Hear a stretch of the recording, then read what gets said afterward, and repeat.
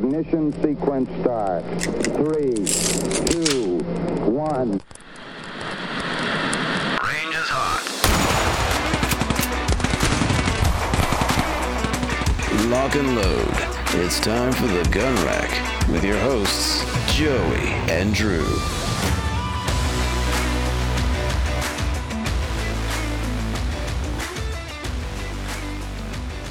Hello and welcome to the Gun Rack, Sonoran Desert Institute School of Firearms Technology's official podcast. I'm Drew Poplin, and we got a really cool episode in store for you guys today. Bit of a rare occurrence. We are joined by not one, but two guests, which is pretty rare for us to do. Not only that, normally the podcast consists of a bunch of bearded white guys. Today, we got two mustaches in the building, so that's excellent news. We always like seeing a little bit of that little woolly man mustache coming along. So always enjoy seeing that. But before we get into that conversation, let's first talk a little bit about SDI. SDI is an online school that helps students learn the skills and techniques they'll need to be successful in the firearms and unmanned technology industries. SDI is accredited by the Distance Education Accrediting Commission, otherwise known as the DEAC, and currently we offer two, you heard me right, two programs in firearms technology. We have the Associate of Science in Firearms Technology, so, actual degree program, that's pretty cool. And then we also had the certificate program, the Certificate in Firearms Technology Gunsmithing. If you'd like to find out more about SDI, about our programs, encourage you guys, head to our website at www.sdi.edu for more information. Now, our first guest, we've mentioned him on the podcast a few times. Mentioned him a couple of weeks ago. He even had appearance in our short-lived YouTube series, SDI Marketing Lab. If you ever saw that, there's a decent chance you didn't.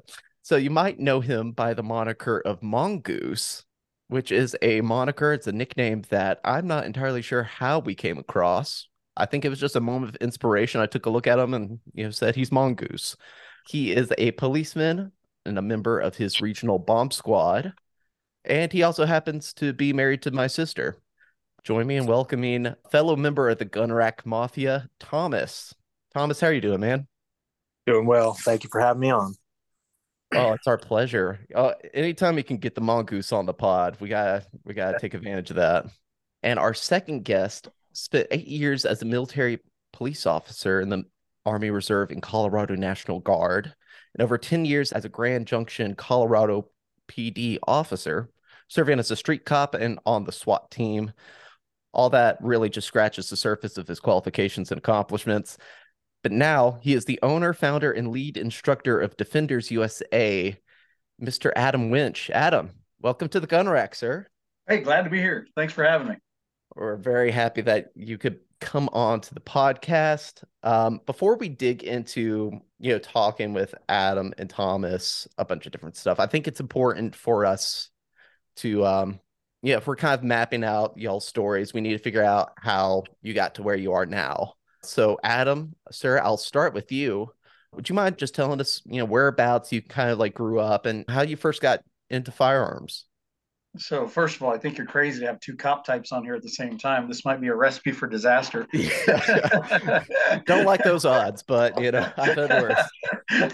Especially a cop that's growing a firefighter mustache. I mean, come on now. Okay, so my background. I grew up as a missionary kid in West Africa. So for Thomas, for you, I actually had two different mongooses, but my friends would shoot them out of the trees or off the walls, and they'd end up in somebody's pot, and they would eat the thing. And I loved those mongooses, right?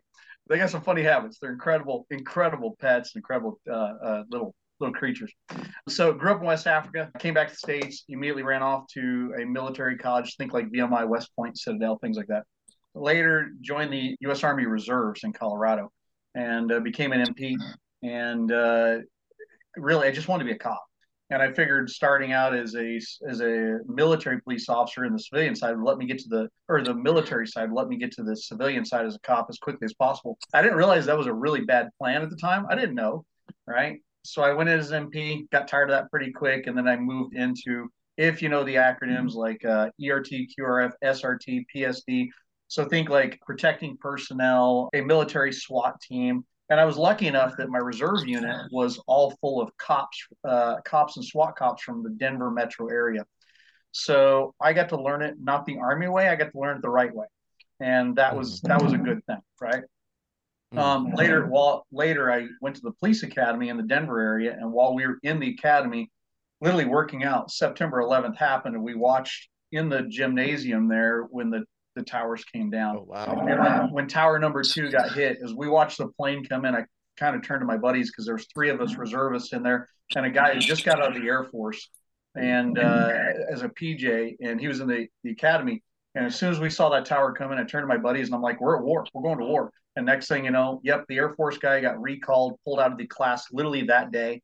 And then it took us about 8 months to get deployed, but by then I'd become a cop in Colorado. And then about 8 months into my job as a cop, we got deployed, and so spent, I don't know, 12 or 13 months boots on ground between Kuwait, Iraq, Saudi Arabia, doing different things. And then later came back to Colorado after that and kept on being a cop and moved into SWAT and street crimes and training and yada yada. Defenders, the company, you can see it back there, Defenders USA, started because some bad things happened to people I knew. They wanted some training, and I just kind of pulled out of my hip pocket and started doing some training. The idea was I thought people needed the training that like Thomas has here, right? That my buddies and I had, because if we get more people trained, there's going to be less victims of crime. And so I kept saying that, and I kept griping that all the dumb concealed carry classes out there don't teach anybody anything. And finally, somebody in the police department challenged me, "Hey, if you're going to gripe about it, why don't you do something about it?" So I started a company on the side, and eventually grew to where I was able to take it full time. And as a kid in Africa, I always wanted to be a cop, a soldier, and own a business in America. Well, I'd done the first two, so I ultimately was able to take this full time. And if it ever decides to not go well, maybe I'll go back to something else. But in the meantime, it's been going strong. I've been doing it full time for 10 years, and it's growing. And I love training people to, I don't know, be better defenders of themselves. For sure. For sure. That's awesome, man. Going back a little bit, so you were MK. Yeah, yeah, missionary kid. Uh-oh, you know the acronym. Oh yeah. Where in West Africa? Côte d'Ivoire, or if you say it in English on an English map, the Ivory Coast. Oh, okay, yeah. So right next to Ghana. So I take it you know something about this. Yep. Okay? I was a MK in South Africa. Oh, awesome. Okay. Yeah. How was that? Oh, it was wonderful.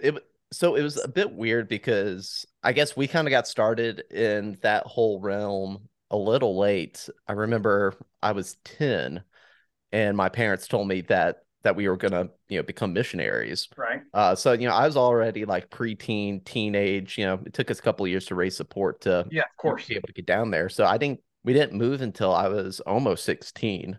So only ended up spending about 3 years in South Africa, but it was wonderful. Incredible, isn't it? Incredible. I've never been to South Africa, but we had a different route. I was 3 or 4 when my mom and dad got called to ministry, and by the time I was 6, we were already in Africa, right? They were able to raise support on deputation far faster than most, it seemed. And it only took about a year and a half between that and language school. And next thing you know, we were in Africa. And boy, I grew up that way. So I don't know about you, but here in the States, when people talk about TV shows back in the days when I was young, or songs or what, I have no clue what they're talking about because I didn't grow up the way the standard American did. Yeah, I think for me, I know that they would eventually like catch up with like some of the American media and stuff, but most movies that would come out would be like 3 months delayed from when they initially. You were lucky. It would take us 3 years to see stuff, but South Africa is way more advanced than where I was. So that's true. You're lucky, brother. You're lucky. Yeah. Well, in my ignorance, I remember asking my parents because we knew another missionary family, right. That our church supported that was in South Africa. So when they first told us, I remember as a kid being like, "Oh, are we going to the same village as the Cranes?" Not knowing that, like, oh, honestly, compared to where I grew up here in America, it was a lot nicer. Oh, wow. Wow. Forgive my ignorance about the culture and stuff at the Ivory Coast. Most of my knowledge of the Ivory Coast comes from soccer. Yep. It's yeah, but yeah, I'll be like, oh, Drogba, yeah, that's where Drogba's from. Yep. Les Elephants, right? The elephants is the national Yes. team there. Mhm. But yeah, so it's French speaking, right? It was colonized by the French. They speak Parisian French. So I grew up speaking French because we started picking that up when we were 6 or so. Mhm.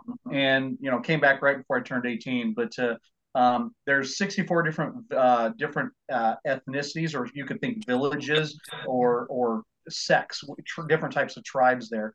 So we got to know a little bit of like Jula, Douala, Abe, a couple different languages. I got little smatterings to where you could slightly communicate, but I couldn't figure out most of them. Mhm. So we spoke French all the time. In fact, the only time we saw English or spoke English was when we were at home, right?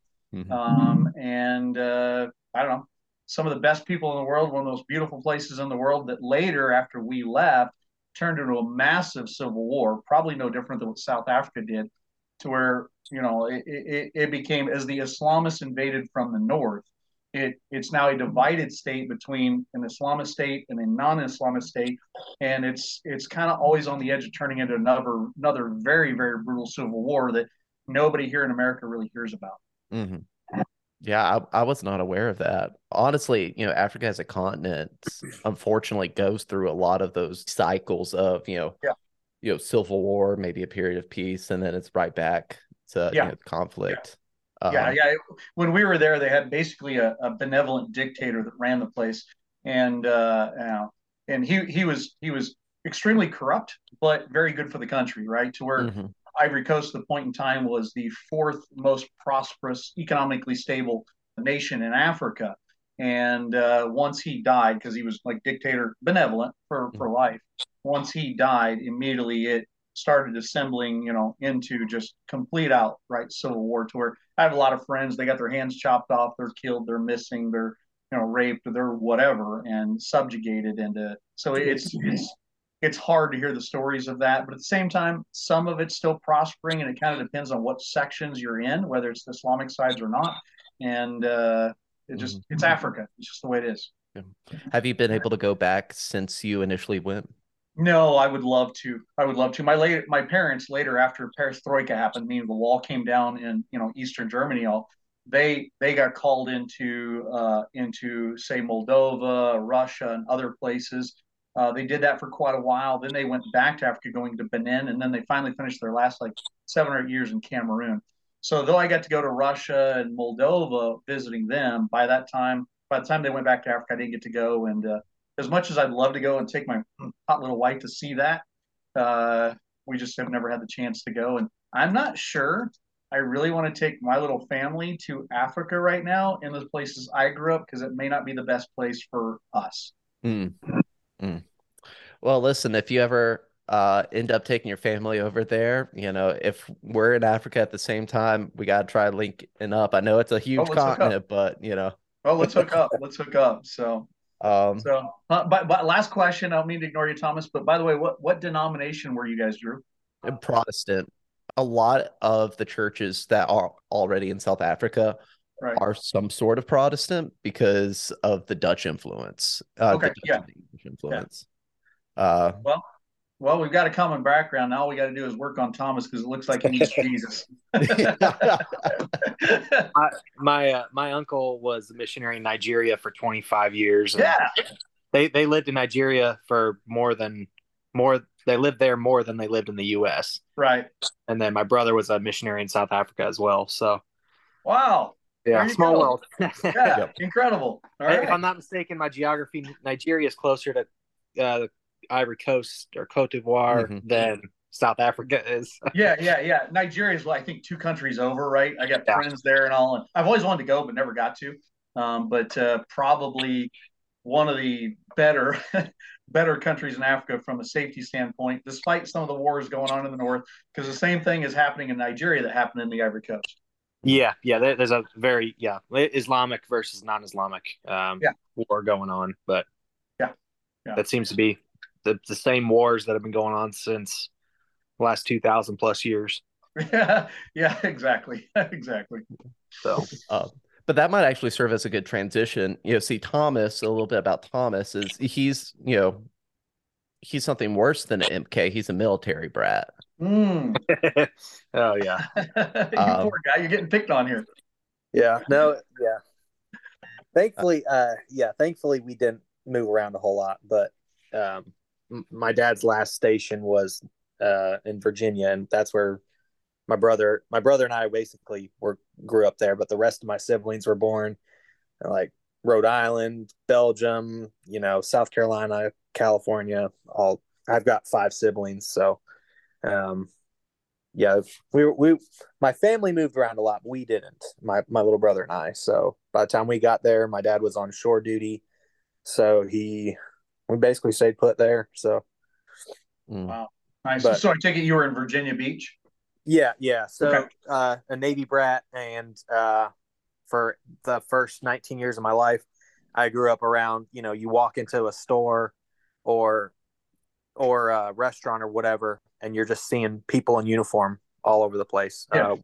Whether it's police or military, you saw a lot more military than you did any other any other type of uniform. So it wasn't uncommon, and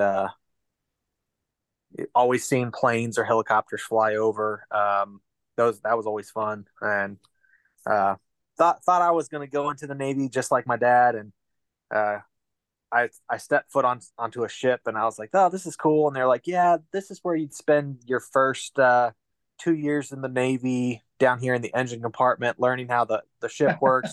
And I was like, there's no windows. There's, I'm not good with engines. Like that doesn't, I want to hunt pirates. Like that sounds cool. On Captain Phillips and things like that. And I was like, oh, I guess that's not going to be for me. I can't be on a small boat for 9 to 12 months away from a spouse. So that didn't work out, but yeah. So how did you end up? Sorry, go ahead. Oh, go ahead. I was just going to say, so, yeah, you wanted to be in the Navy sort of growing up, or you're thinking about like, some sort of branch of the military. And then, you said why, your opinion shifted. How did that end up shifting to become, okay, I'm going to go into law enforcement? Well, yeah. So I was looking for something else, like for college, the different majors that there were. I was like, none of them look interesting. I don't want to do accounting. I don't want to do business or arts and crafts or whatever these majors are. And I thought criminal justice, that looks interesting. What I didn't realize was how worthless a criminal justice degree is. Exactly. You can be one of two things. You can be a cop or a lawyer with that. Well, you still have to go to law school, but there's very few avenues that you can go. So my first professor was a Virginia State police officer, and he was great. Told us all sorts of stories. He retired as a like a lieutenant or captain or something, and so he told us all these stories, and that kind of piqued my interest. And I think it was my senior year I actually did my first ride along, and it was in a small town in Ohio, like 4,000 people maybe or something. It was boring, but I thought it was the coolest thing in the world. Like we went on one call in a 10-hour shift or something, but I still thought it was the coolest thing ever. I think we pulled over one car. But I just thought it was the coolest thing ever. And so I think that's what my shift was. I was like, okay, well, I can't do military, but I can serve another way. And I don't want to be a firefighter. I don't want to be a paramedic. I want to be a police officer. So there's nobody in my family that's ever been a police officer. So, military, there's people in my family have been military, but police was a new avenue. So are you working patrol, or are you on a specialized unit? What do you do? Yes. So I'm on patrol right now. That's the only thing that has ever really been interesting to me.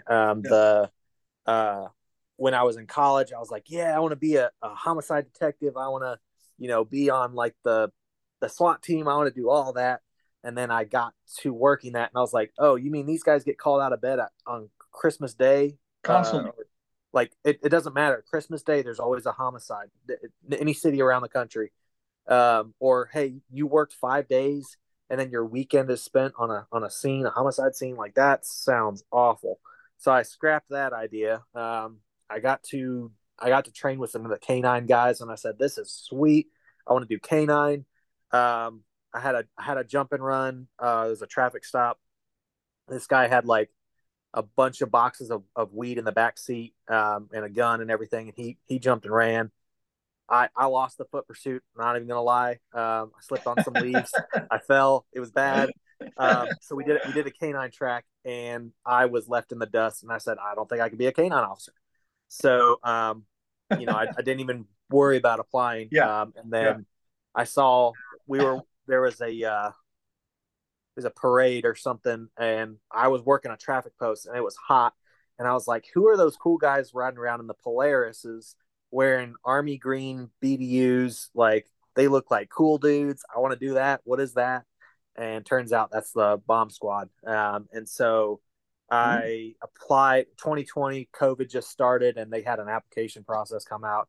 Went through the application, the tryout, and my wife was like, "Are you sure?" And I was like, "Yeah, let's do it." And I was like, "Let's just try it." And so I got selected, and been doing that since 2020, so about 3 years. And that's been good. So that's like an auxiliary position. So I do regular patrol 90% of the time, and then 2 days a month I train with bomb squad. If there's any type of call out that we're needed for, then I'll respond to that as well. So it's kind of like a dual role. But I'm only one of, what is it? One of six, I think, in the department that's on the bomb squad. It's not very big. Not a lot of people are crazy enough to do that job. Yeah. Everybody wants the cool SWAT stuff, the cool toys and whatnot. But so that's what I'm doing right now. Not really have any ambition to do anything else, honestly. Well, you clearly got better math skills than many of us, because you got to have math skills to do that. And two, I mean, you got to have stones to sit there and go play with things that go bang in big ways, right? I couldn't do that. And you mentioned SWAT, right? There's no glory in SWAT, right? I thought there was. I thought it was going to be so cool in all Hollywood. And man, you're getting called out all the time. Doesn't matter what you've done. I got off a 27-hour shift one time, and boom, get called right back out. And man, after a while, you just realize you just embrace the suck and you just go to work. It's not Hollywood. Yeah, and I mean, I've got friends who are on SWAT, and I was like, yeah, you guys are cool, and I'm glad you just do what you do, because I don't think I could be the one going through the door like with an unknown subject with a gun pointed at me. I just couldn't do that. It's so scary. Yeah, I mean, you do you, but I'm gonna be in the bomb truck operating the robot from a safe distance. Like, that's my job. Like, I'll be okay. I don't know. It takes some brass ones to walk up on something that goes bang in a real big way. Yeah. Well, there's a mutual respect between the SWAT and bomb squad, and we actually train together twice a year, and we have a lot of call outs together and stuff like that. So we help build their explosives. They teach us some cool stuff too, and let us play with their toys. So it's good. A lot of other agencies can't say that they have a mutual respect between SWAT and their bomb squad. But yeah, it's good. I mean, it's a small, the SWAT team and the bomb squad are small enough that you can build a camaraderie, like on your training days or whatever. And but there's other agencies that they don't work well together at all. And I was like, I don't know how you don't work well together. That's pretty important and necessary on a call, where you can't have your enemy working with you when you're trying to take this suspect into custody or whatever, or whatever you guys are doing. So it's fun though. We work hard, but we play hard as well. So Drew, I got to tell you, I appreciate you inviting me on, because I think we got the trifecta of crazy going on here. So this is Listen, I can book some guests. I may not, be knowledgeable about much anything else, but I can get people together. Yeah, my wife, she's actually more comfortable with me being on bomb squad than me being a police officer altogether. Because the thing is, I'm sure, Adam, you've had it where when you were a cop, where you get dispatched, and what's the subject, or what's the topic, or the call, basically the headline, Right. unknown trouble. Right. What is that supposed to mean? And that's what my wife, she's like, that just doesn't, like, that could be anything. Yep, that it's all open to interpretation. You have to figure it out when you get there. And as far as bomb squad goes, you're like, oh well, there's a package, let's go x-ray it or whatever, and most 90 times out of 100 we can figure out what's inside and what makes the thing work. But when you're driving to a call and it's unknown trouble, and you're like, well, I've got 1,000 scenarios running through my head, and I've got to figure out which one's going to play out. And then you get there and it was the 1,001st scenario. It wasn't any of those 1,000 scenarios. It's kind of, I feel like that's sometimes harder. And you make sure you don't text the wife, hey, if there's only little pieces left, please do this with my belongings. Make sure you don't do that. Well, that's what the bomb suit is for, so you can have a open casket. Right, exactly. Well, not to be morbid or anything. I'm kind of lucky. My hot little wife, right? She's a cop too, so we can talk to each other on the same plane, and she doesn't get too worried about stuff. And I do get worried about the girl, right? She does some dangerous stuff, but it's cool to have that to where we both kind of understand each other. Yeah. Well, Thomas, your wife was elementary education, so it's That's debatable which one's. Yeah. Yeah. I kind of want to, I guess, expand on this conversation, about going into these high pressure, high stakes situations. And this is a question for both of you guys. In those moments, do you feel like your mind is thinking like incredibly quickly and you're going off of that, or do you feel like it's based mainly off of instinct from your training? That's a case-to-case basis. Mm-hmm. So like a emergency traffic, car pileup, person trapped, things like that, my job is to get there as fast as I can, but the fire department's going to be able to help them a lot better than I will be. Really my whole job is going to be traffic control or writing the report. But so when it comes to those, like, that will be dispatched the same intensity as a subject with a gun or a shooting or something like that. And some of these calls, like we've done so many times, where it's like, oh, it's a shooting at this location, the suspect, it's a drive-by or whatever. Okay, we got to go there, secure the scene, and render aid. I think it really, like, it's a case-to-case basis. But yeah, in those moments, you're kind of like, well, for me at least, I'm like, oh, like this is real. This is my job, and like I can't call the police because I'm the one responding, so I can't call somebody else to do it. Like that's my job. And so yeah, there's I think that a lot of times I'm scared too, honestly, where I'm like, what am I doing? Why am I going towards this danger and not away from the danger? But I think that's where, I know there's 2 or 3 cop cars behind me, and that's when I feel a little more courage. I'm like, okay, I've got 2 or 3 other officers with me. We're going to be okay. I don't know if that answers your question. I think it really is a base or a case to case basis, when it comes to how much information and who gets there first, that sort of thing. But most of the time it's either I'm annoyed driving there because I'm having to do my job, or I'm having a little bit of oh, what am I going to do? Even though I've done this 1,000 times, what am I going to do? I don't know. I'm sure Adam will say probably the opposite. So there was a lot of instinct involved, right? I think there's a lot of pre-thought through decisions got to be made ahead of time, right? That somebody's got to go, and yep. Why not me than somebody else, right? At the same time, there's sometimes there's room for true fear, right? There's been times I've gone through that door, or I'm hunting that person with a gun down by the river or in the woods or in a neighborhood with a gun who's going to kill us, right? There's some real fear. Other times it compartmentalizes away because you're so focused on your task and making sure you do the right things so your buddies, right, the guys and girls that are with you, they don't take a round in the face. I think I agree with Thomas that it goes back and forth. What I found is it became more instinctual. The more I had been a veteran as a cop, and the more hard things I'd faced, um, and the more I'd done it, the more it became internalized. And you just did it by, I wouldn't say by instinct so much, but by instinctual training, right? Or trained instinct.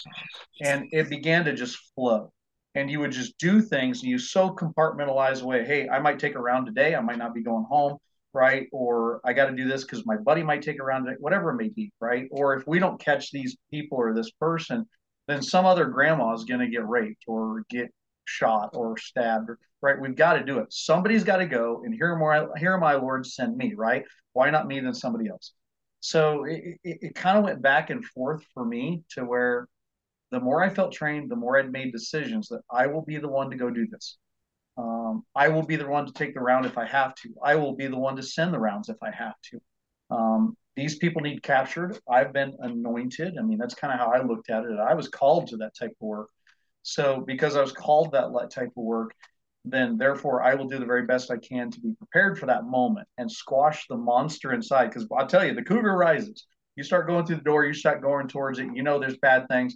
There's 5 dudes sitting in that car, and you know they just want to kill a cop that day, and you're the only one there, right? I mean, the cougar rises, and you got to be smart about your tactics, but you also got to be hard of heart, or at least strong of heart. And the more you have trained yourself and thought this through, the more you do smarter things in there, and actually you work less, and you spend less time in your own head, trying to think it through because you just do it by instinct. So I hate to give you a vague answer. Um, I'm struggling with it. I think the same way Thomas was too here, how to say that. But I think I think at very beginning it was just instinct based on some training, but a lot of thought. Towards the end, because you internalized so much and you became very good at what you did, right? That you just put thought away and you let the training flow through almost on an instinctual level. And it was beautiful when you could tell that you did everything right. You didn't have to spend a lot of thought or energy in it. You just did the job, and somehow everybody came out okay. Nobody had to die that day, and that was a good feeling, right? I don't know about you, Thomas, but my first couple 10, 15 fights I got into on the street, or maybe first 50 fights I got on the street, were very muscular, very dynamic, very this or that.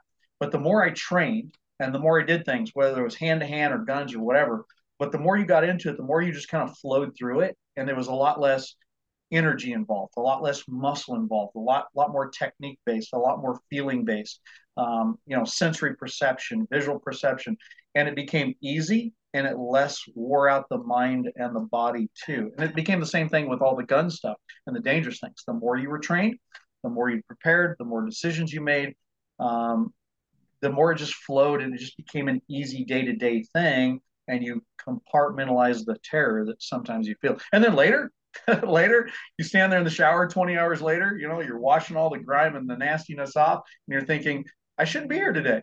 I should have died today. And you know what? By God's grace, we did. Um, Well said. yeah, I was gonna say. Yeah, that brings me to the next question I was going to ask anyway. We know that going through something like that can have um mental and emotional toll. For both of you guys, how do you find that? How do you end up centering yourself after something like that, and like still being like, well, gotta go back to work the next day, you know? Or is it a long-term thing where you're, long-term you work through it and you kind of just do whatever you can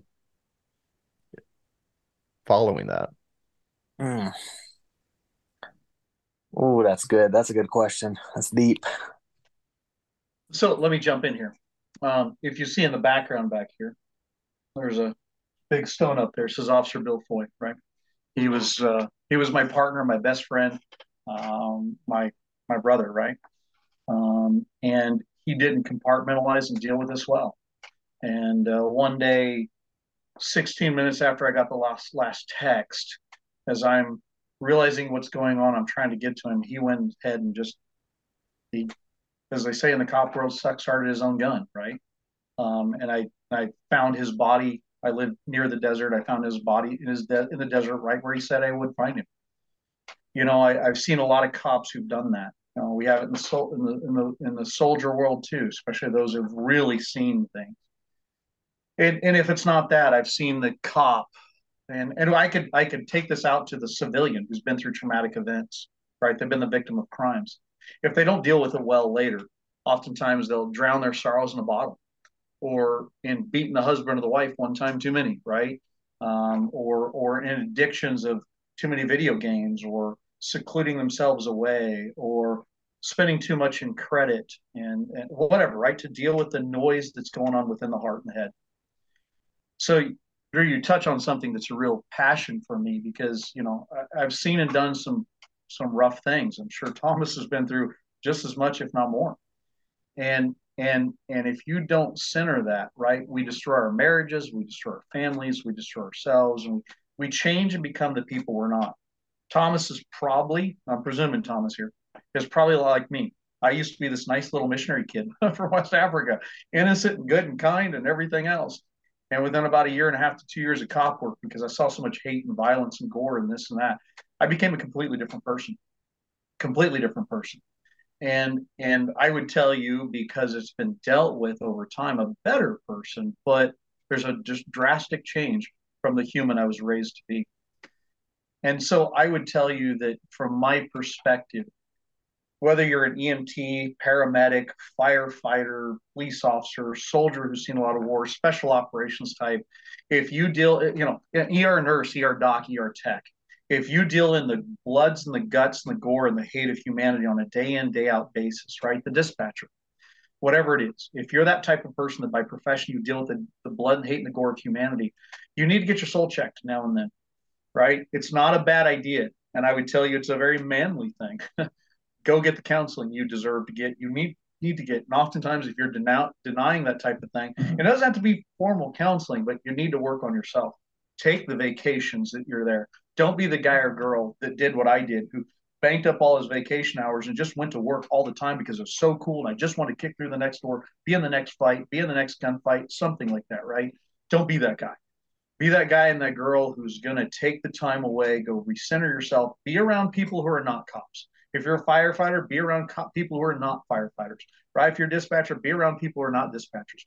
Go see what humanity really is like on the outside in the civilian world, and remind yourself how much good there is in the world. Because I know for me as a cop, on my weekends, I would cloister myself away at my home. I didn't want to leave. I didn't want to see people. And that was an unhealthy thing to do. And so therefore, go see the world. It's not always the dirt bags you arrest all the time. Go see the world. Really, only about 8-10% of our population is truly evil and bad. And there's a massive 80-90% of our population that are wonderful, value-adding, heartfelt people. And we as cops need to go out and see those people. Also, find things that recenter your soul. Whatever it is, go to counseling. I don't know, go to church. Do whatever it is you do. Read your Bible. Play basketball or some dumb thing, right? Do something, right? Work out. Do something to keep your mind and heart centered, and know there's so much good out there despite what we may see as first responders, and that can help. It's the ones who bury themselves away who end up like my buddy Bill, and that's the last thing that's needed, right? And it's such a horrific thing, not only for those who hurt themselves, but also more so and worse so than for those who are impacted by it that love them the most, right? So you've got to center the soul. Find the way to do that. And if it means going to professional counseling, go to professional counseling. Go find the psychologists and the people that do that, who deal with violence well. And it's not your preacher. It's not your pastor. It's not your priest. It's not. Those people are really good with, when your mom gets tattooed by a bus and dies, they're good with that, right? Or if your leg gets hacked off in some tractor accident, they're good with that. Or you find out you have cancer, your mom and dad has cancer, they're good with that. Your kid dies, they're good with that type of stuff. But when you are the giver of violence, and you are the one who's always in the violence all the time, they don't know how to deal with that. And I can tell you from experience, because I went to Bible school after I came back from, left the military stuff, thinking I was going to be called to preach. And I found out very quickly that in the theologian world, they don't deal with how to counsel people who've been the givers of violence, the receivers of violence. The receivers are bad, but not the givers. So they don't know how to deal with it. So go find the professional counselors out there, get some help, or at least find ways to center your life and see the good that's out there versus the evil we saw day in, day out. Adam, thank you very, very much. First of all, I'm incredibly sorry about your partner and friend. You said his name was Bill. I'm incredibly sorry about that. But thank you so much, because I feel like your answer was quite poignant. So I appreciate you speaking on that. Thomas, any thoughts? Yeah, that's what I would concur. Find a hobby. That outlet is something that you can refocus yourself. Like, hey, I do enjoy doing this, and everything's not so bad. You gotta hang this up at the end of the day, and that includes the trauma and stuff that you've seen. That's one thing I've had to work on this past 2-3 years is and something my wife told me. She's like, hey, I'm your partner, I'm your helper. If something's really bugging you, you need to let me know, because I'm not going to be able to read your mind. And that's been really helpful. Just be like, hey, like, I saw this today, or I dealt with this today, I'm struggling with this. And that's when she's like, all right, I can help you, or I'll refer you to someone to help you. But one of the biggest things is you got to hang this uniform up at the end of the day and just let go. You can't be walking around the house. I mean, you can if you want, and if you are this person that does that, good for you. But I've seen the cops where every day their day off, they're wearing a thin blue line shirt and they're wearing 511 cargo pants, and they're just always in the cop mindset. And I'm like, you gotta turn that off, because it's going to destroy you. It's going to eat you from the inside out. You got to have a person, or what is it? You got to have a personality that's not a police officer on your days off. Yes, when you go to work, you got that uniform on, you got to get the right mindset. And that's, I'm going to work. On your days off, you got to decompress. You got to do a hobby and have an outlet, something that's not police related. Hang out with, like Adam said, hang out with people that aren't cops, firefighters, paramedics, dispatchers, whatever your job is. Because that's you'll have better conversation. That's not sucking you back into the job of what you just experienced and things like that. So yeah, I concur with Adam. Well, and thank you, Thomas. Appreciate that as well. So can I add this? Can I add this to it? Yeah, absolutely. And there's nothing wrong with gallows humor, right? Right? No. There's nothing wrong with it. Yeah. At the same time, for us, for certain types, keep it amongst yourselves, right? I didn't quite get that at first, and you develop gallows humor pretty quickly.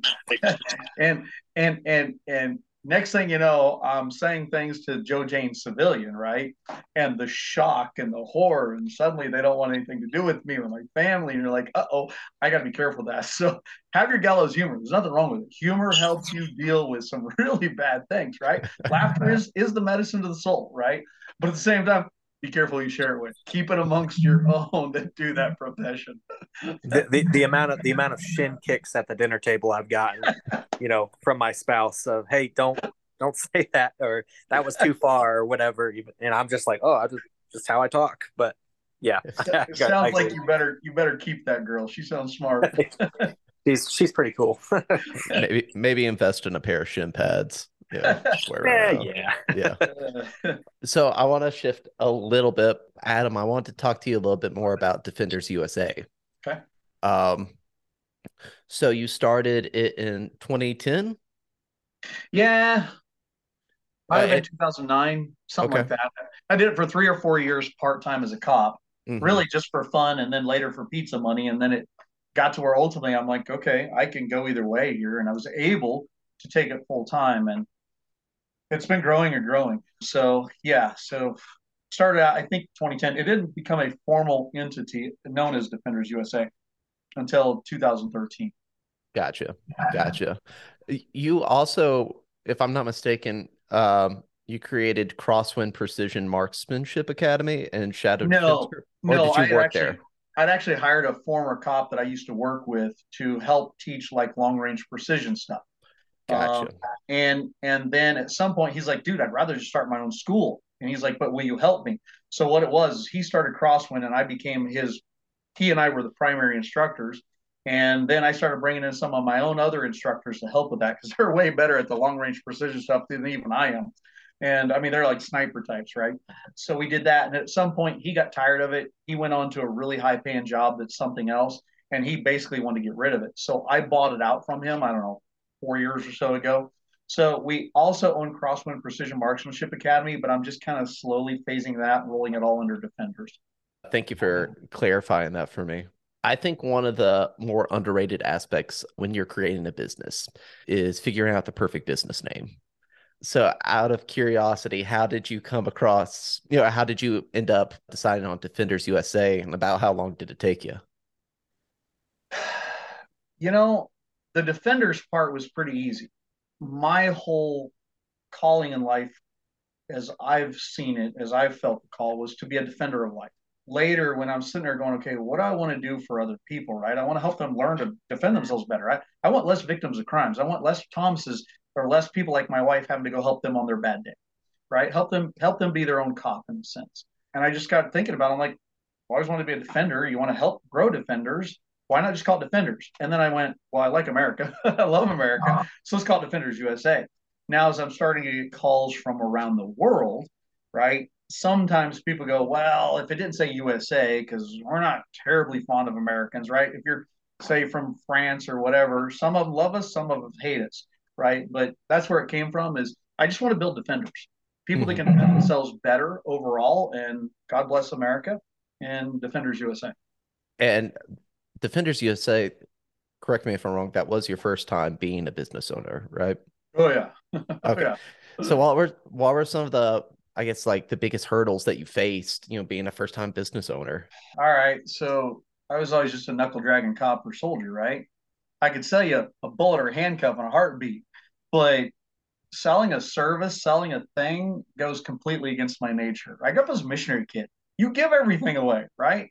I grew up as a cop. You give everything away. You don't charge them for, arresting them and taking them to jail, right? So, you don't ask people for money for doing your job.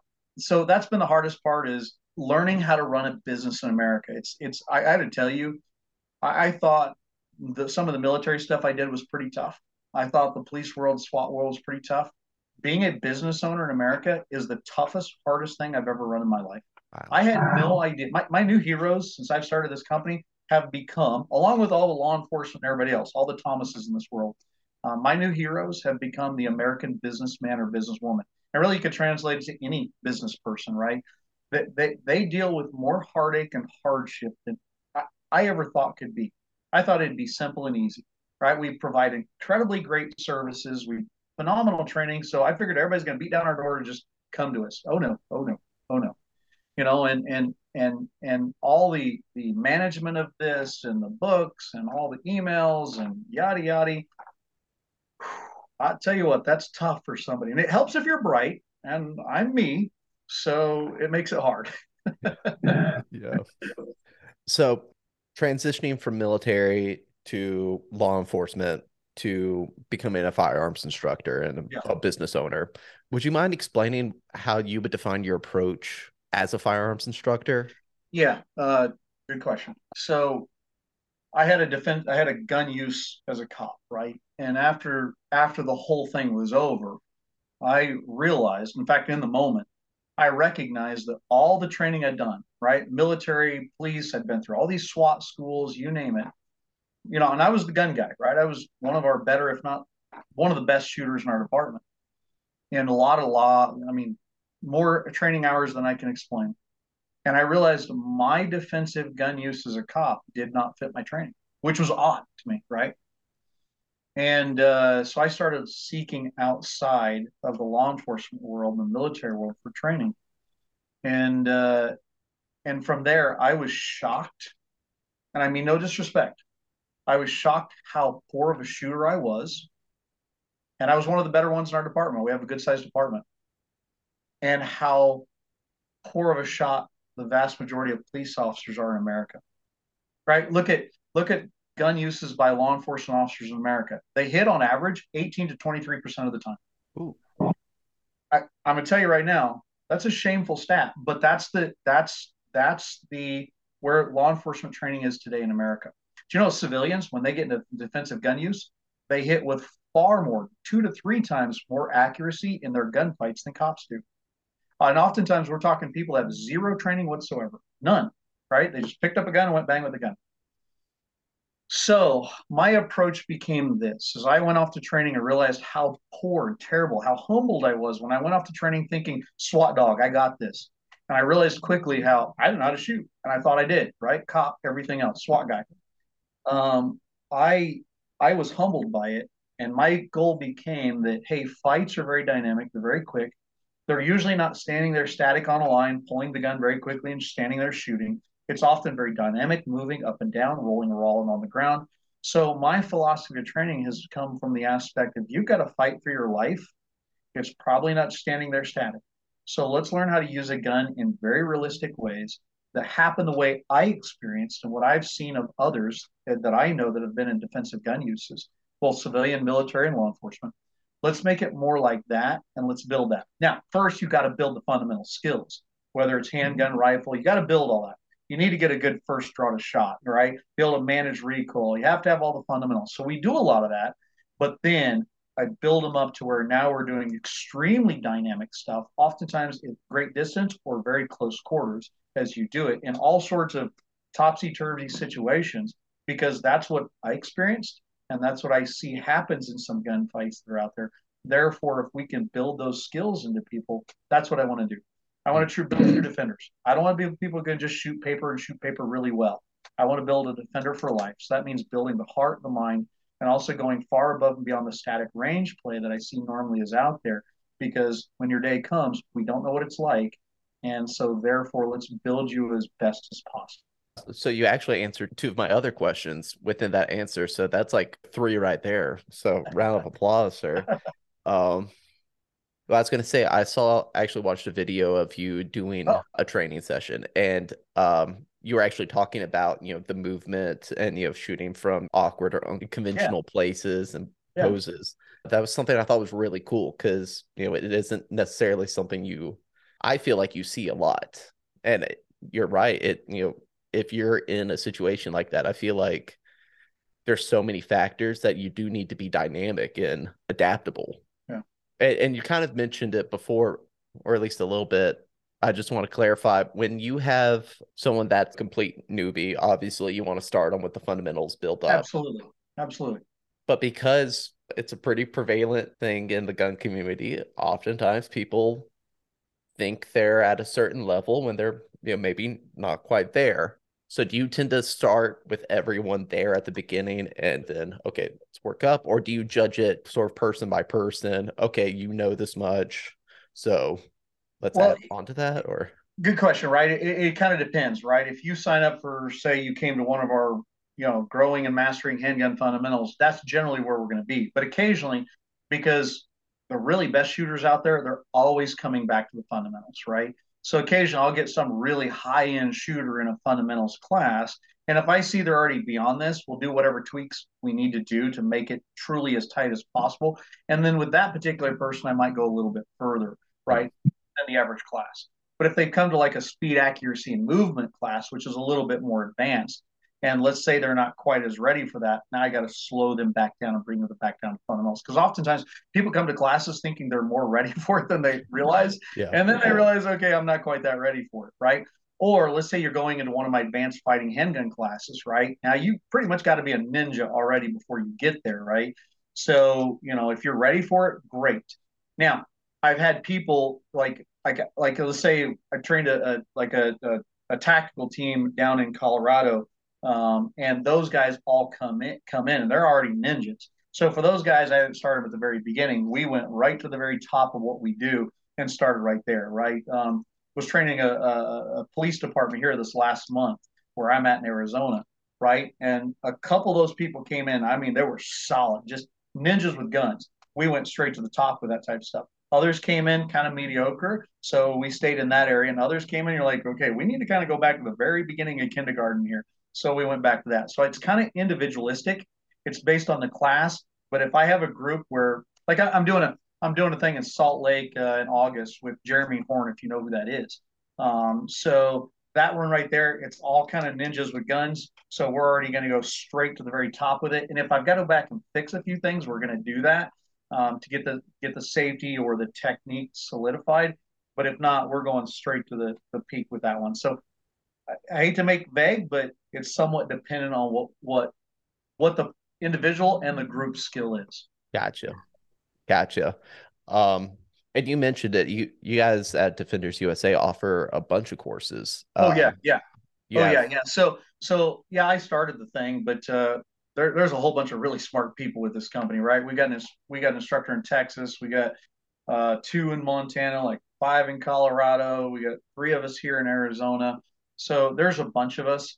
And man, I'm just lucky they haven't fired me yet, even though I'm technically in charge, right? But they're pretty smart. So we do everything from literally teaching handgun to from grandma good cookies to literally special operations, SWAT team type stuff, to where a lot of fighting rifle type things, to where we have an incredibly robust, like long range precision sniper craft type training. And the people that run that are way smarter than I am, right? So those guys run that. I'm kind of, when it comes to long range stuff, if I go to it, I'm kind of the coffee go fetch them guy, the helper, more anything else. Because though I can do it and teach it, they're way smarter than me and better at it. And it's their interest, it's not mine. So those guys teach that. But it kind of depends on where you're at, where we're going, and who's teaching it. And I kind of run a circuit. I think Nebraska. I'm in Colorado this coming weekend. I'll be teaching there.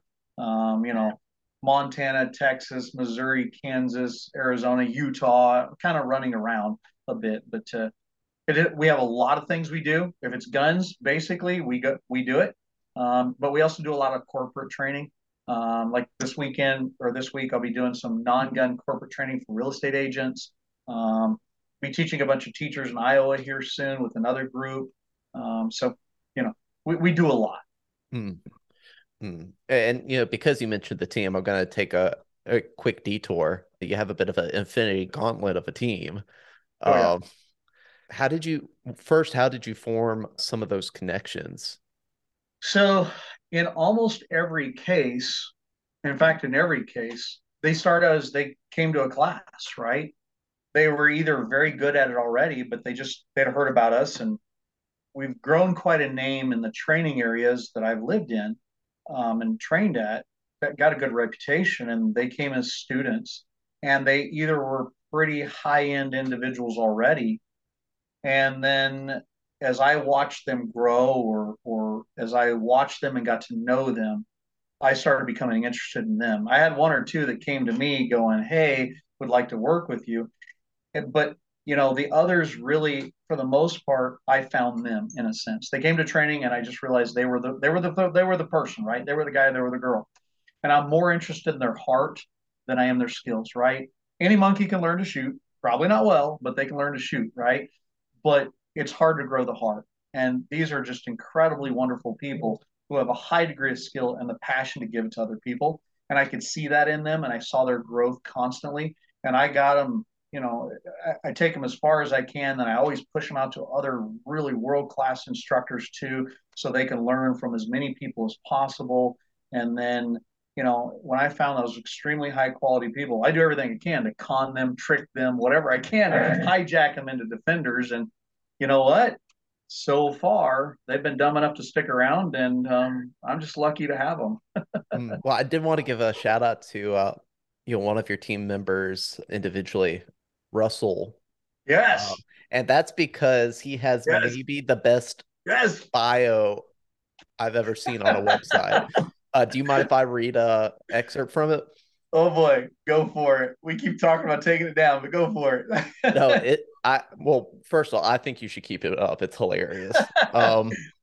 So I wrote that out of frustration like 3 years ago, just so you know. Yeah. And by the way, he's a Mensa level genius.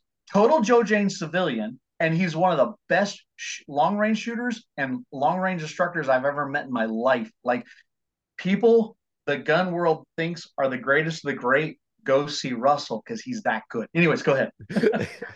Well, for our listeners and for Thomas, if you go to the Defenders USA website and to their About Us section, it talks a little bit about who's who, what their background is. Apparently, Adam, you guys are struggling to get Russell to write his. So yeah, that dirtbag. Yeah. So it says Russell can't seem to get around to doing his own bio despite repeated requests, so I'll help him out. And maybe these first couple sentences I want to be written on my tombstone one day. He's going to die from cigarettes and monsters. He needs Jesus badly.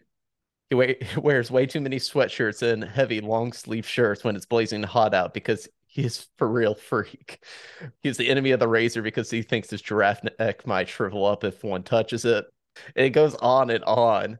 Just this thorough roast. But then it ends up I might break his legs if he doesn't do a real bio for himself soon. But until then, he is one incredible long-range instructor that most of the best precision shooters and professional sniper types need to learn from. And I genuinely respect and love this guy. So wonderful bio. When I read that, I knew I need to include it on the podcast. I figure listeners would enjoy hearing that. You should get him on, right? The man's brilliant. He says really, really big words very, very fast, to where even I am sitting there going, huh? Right? And occasionally I have to write crap down and then go look it up later to see what it actually meant. He's one of those people that he knows he's very smart, but he doesn't realize how smart he is. Mm-hmm. And so he talks a level to where people are sitting there like a puppy dog, like, what did he just say? What did he mean?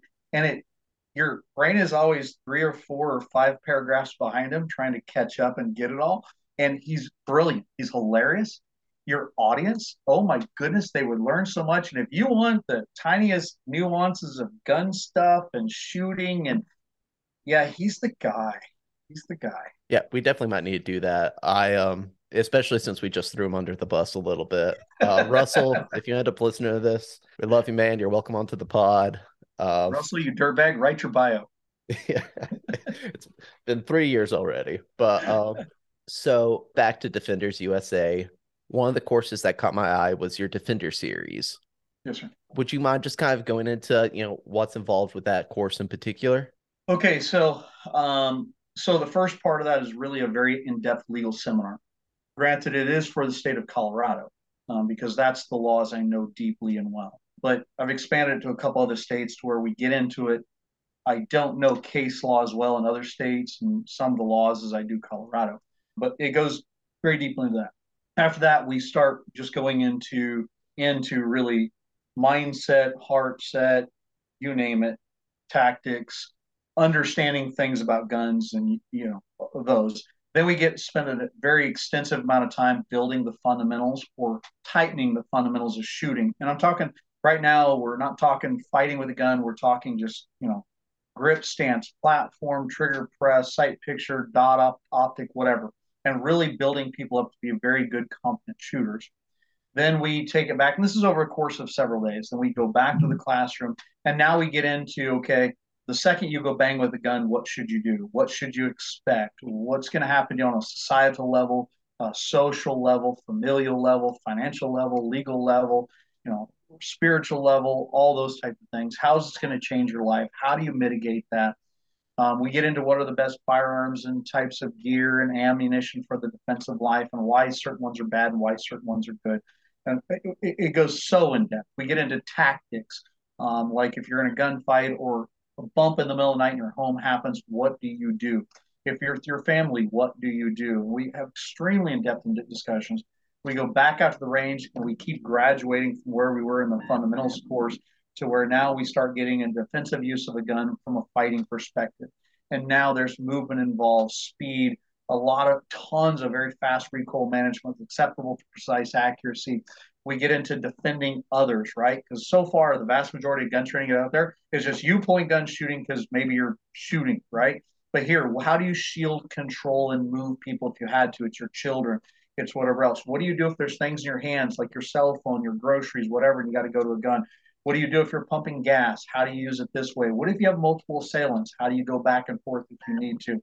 We get into close quarters type stuff. What if somebody's on top of you? They're trying to take the gun away. What do you do? Your gun goes down. How do you handle this? How do you shoot non-dominant? It's just a graduated course that goes further and further and further. It's pretty extensive. And the idea is it's a series of courses over 2.5 days or so, or 3 days, depending on how much time I have with them, to where how can we hit the complete area of being a defender of life? Understand, and I don't mean to go long here, but understand, I think you have 3 responsibilities when it comes to being a defensive person or a gun owner. One, you must know the laws of your jurisdiction as well as the Johnny Cochran who's going to come for you. As Thomas knows, you pull a gun in defense of life, whether you use it or not, whether you shoot somebody or not, right? You're going to face legal consequences, certainly legal scrutiny, and very likely, more likely, civil consequences, right? So you've got to prepare for the criminal and the civil aftermath that's there. So you've got to know the laws well, because the second you go bang with a gun, Johnny Cochran's coming for you. And if he's not, Johnny Cochran Jr. or Sr. is coming for you, right? So after you know the laws well, and that takes some in-depthness, you can't get that in your standard concealed carry course. You've got to know your laws well. Next, number 2, you must be mechanically, if not, I tell you, expertly proficient with your defensive tool. Whether it's your gun, your pepper spray, your knife, whatever it is you decide to do, you need to be proficient with it. And I would tell you expert, because the second you got to pull a gun in defensive life, it's going to be extremely dynamic, very quick. And with every round you send out of a gun, there's a lawyer attached to it. And there's a life change that happens because you pulled the trigger. So you must be so good with it, you can get it done in the appropriate amount of time, but also not spray and pray, right?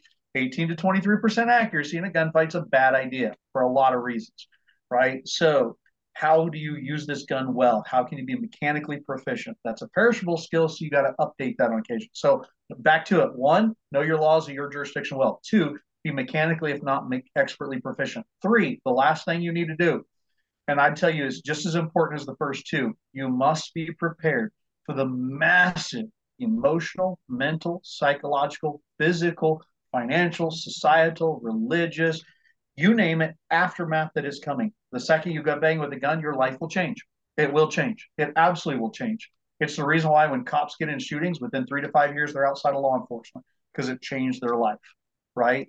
It will change your life too. If you've been married, I don't know, let's say Drew, or let's say Thomas, right? Thomas says he's been married. So let's say he's been married for 50 years and that girl supposedly loves him.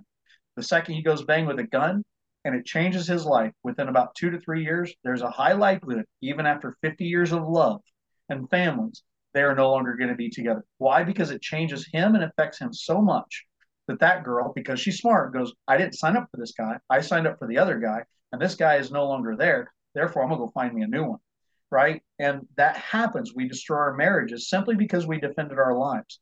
So you must prepare for that massive aftermath that's coming, because if you don't get to live the life you deserve to live. You don't get to be the person that people need you to be.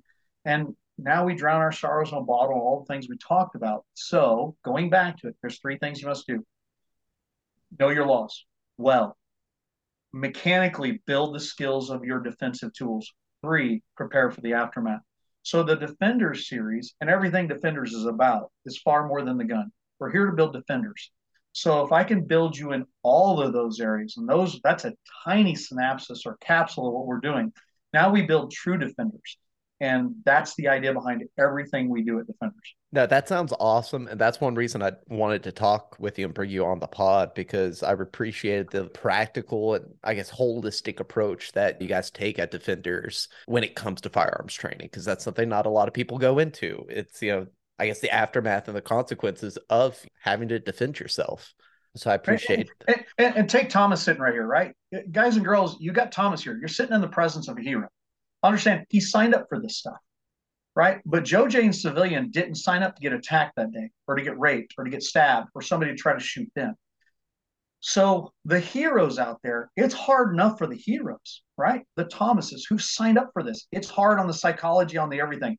But now imagine you're Joe Jane's civilian, right? You dig ditches, you work in a hair salon, you do accounting, you do something, right? And suddenly the most horrific thing in the world happens to you.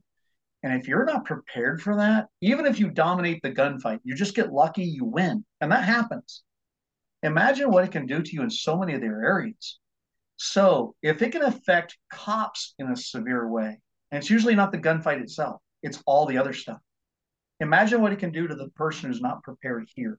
So if we can build the bang skills, but build these skills too, wow, we can save a lot more marriages. We can save a lot more people. We can bring far more joy to their grandkids, to them, to everybody else, because we built the overall person, right? And not everybody can be a Thomas. So therefore, take your time to build yourself. So if your bad day ever does come, at least you survive with the best possible chances for your long-term benefit, not just the fight itself. That's a good point. I'm glad you added that. And he's totally right, Thomas. There's no one like you. So, real quick, I want to do a rapid fire round of questions for both of you guys. All right. And, I want this to be off of instinct. First thing that comes to your head, we're going to book through these. All right. So, question 1, Bugs Bunny or Mickey Mouse? Mickey Mouse.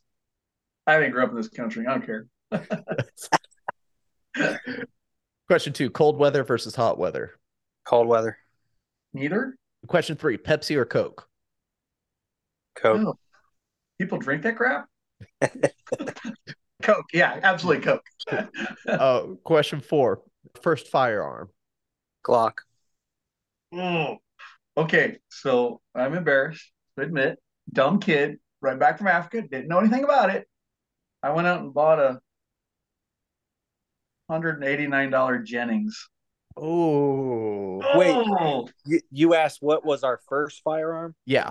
Oh, I'm sorry. I misunderstood the question. My very first firearm was a Mosin Nagant, a Russian bolt action rifle. That's a unique first firearm. That's cool. My dad got them for like $110 a pop, and got all my siblings one, and I was dumb and sold it. So okay, Glenn, I see you, buddy. So, if you only had to choose or only got to choose one firearm for the rest of your life, what firearm would you choose?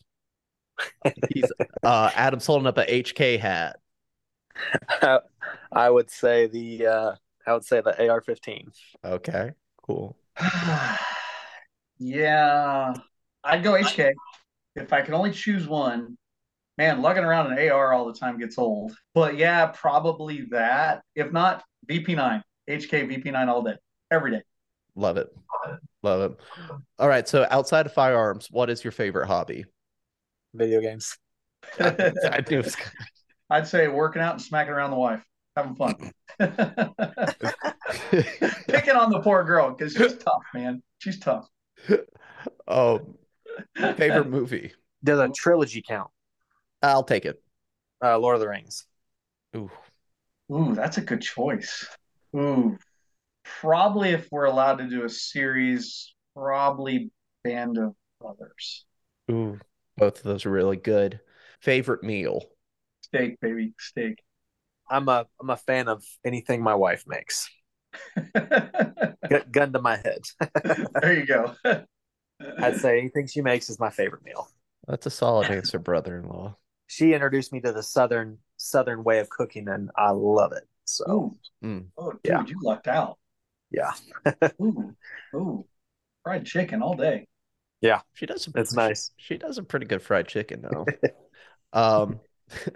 And last question. So, Thomas, you are probably familiar with this. Adam, I'm not sure if you're familiar. One thing we like to do on the podcast is we have a segment called Tales from the Range.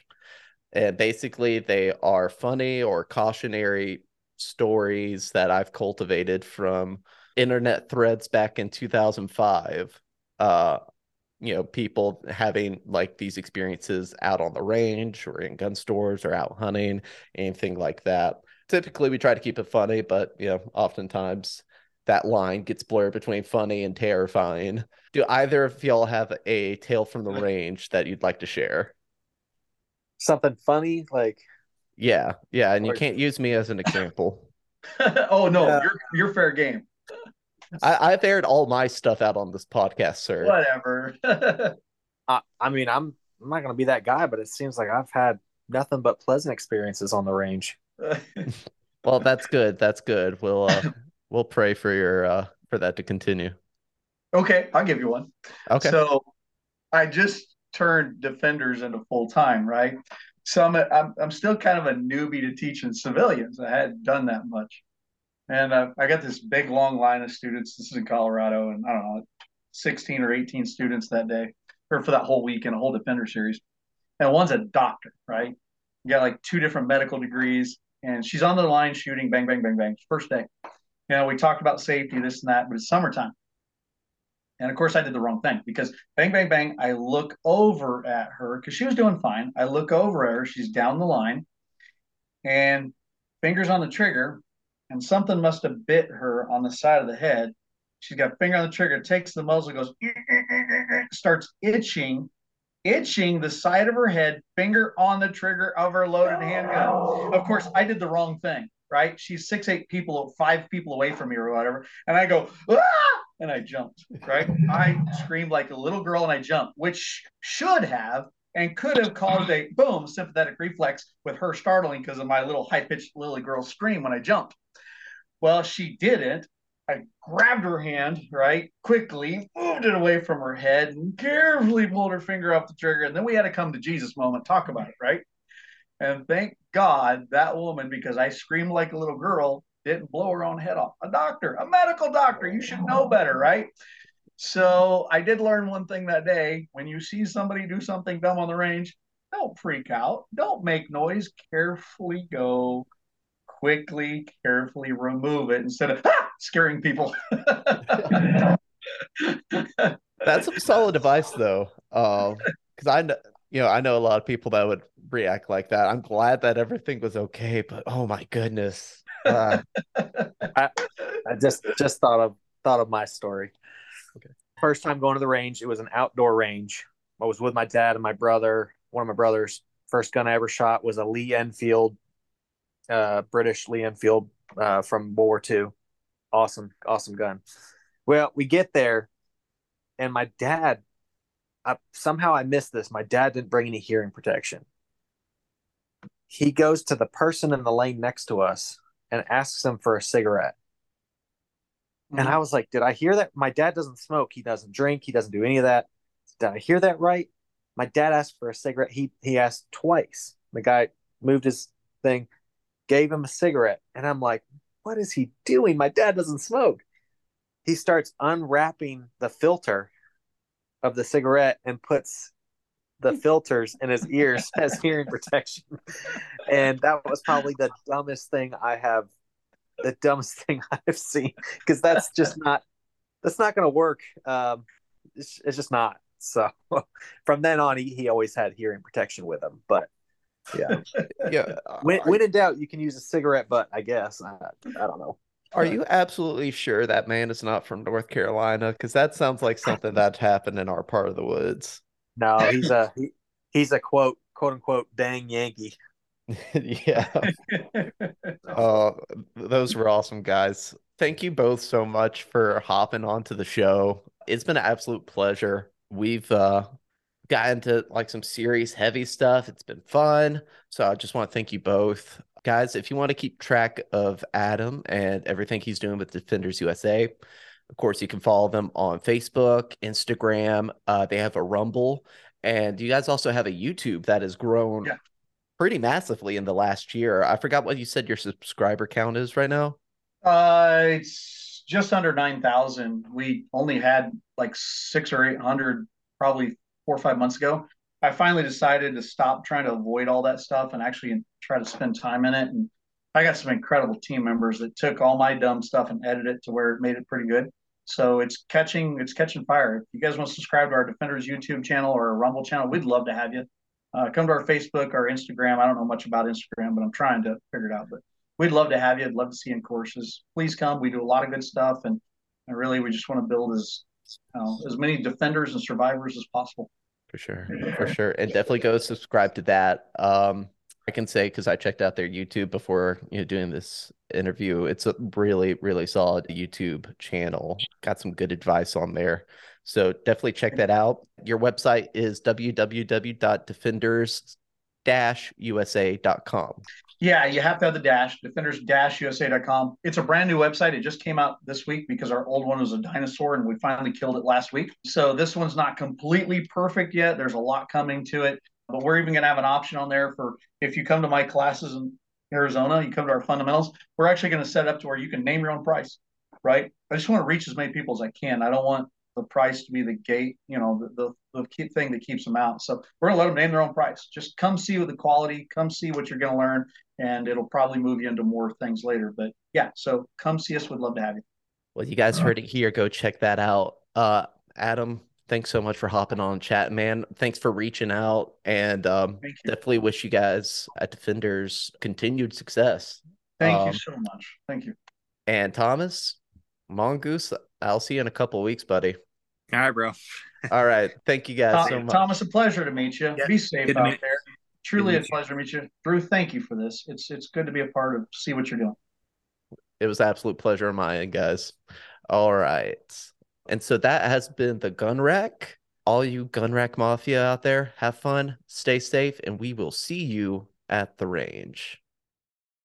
Sonoran Desert Institute is an online school accredited by the DEAC. It is headquartered at 1555 West University Drive in Tempe, Arizona. For more information about how you can craft your firearms future, visit sdi.edu.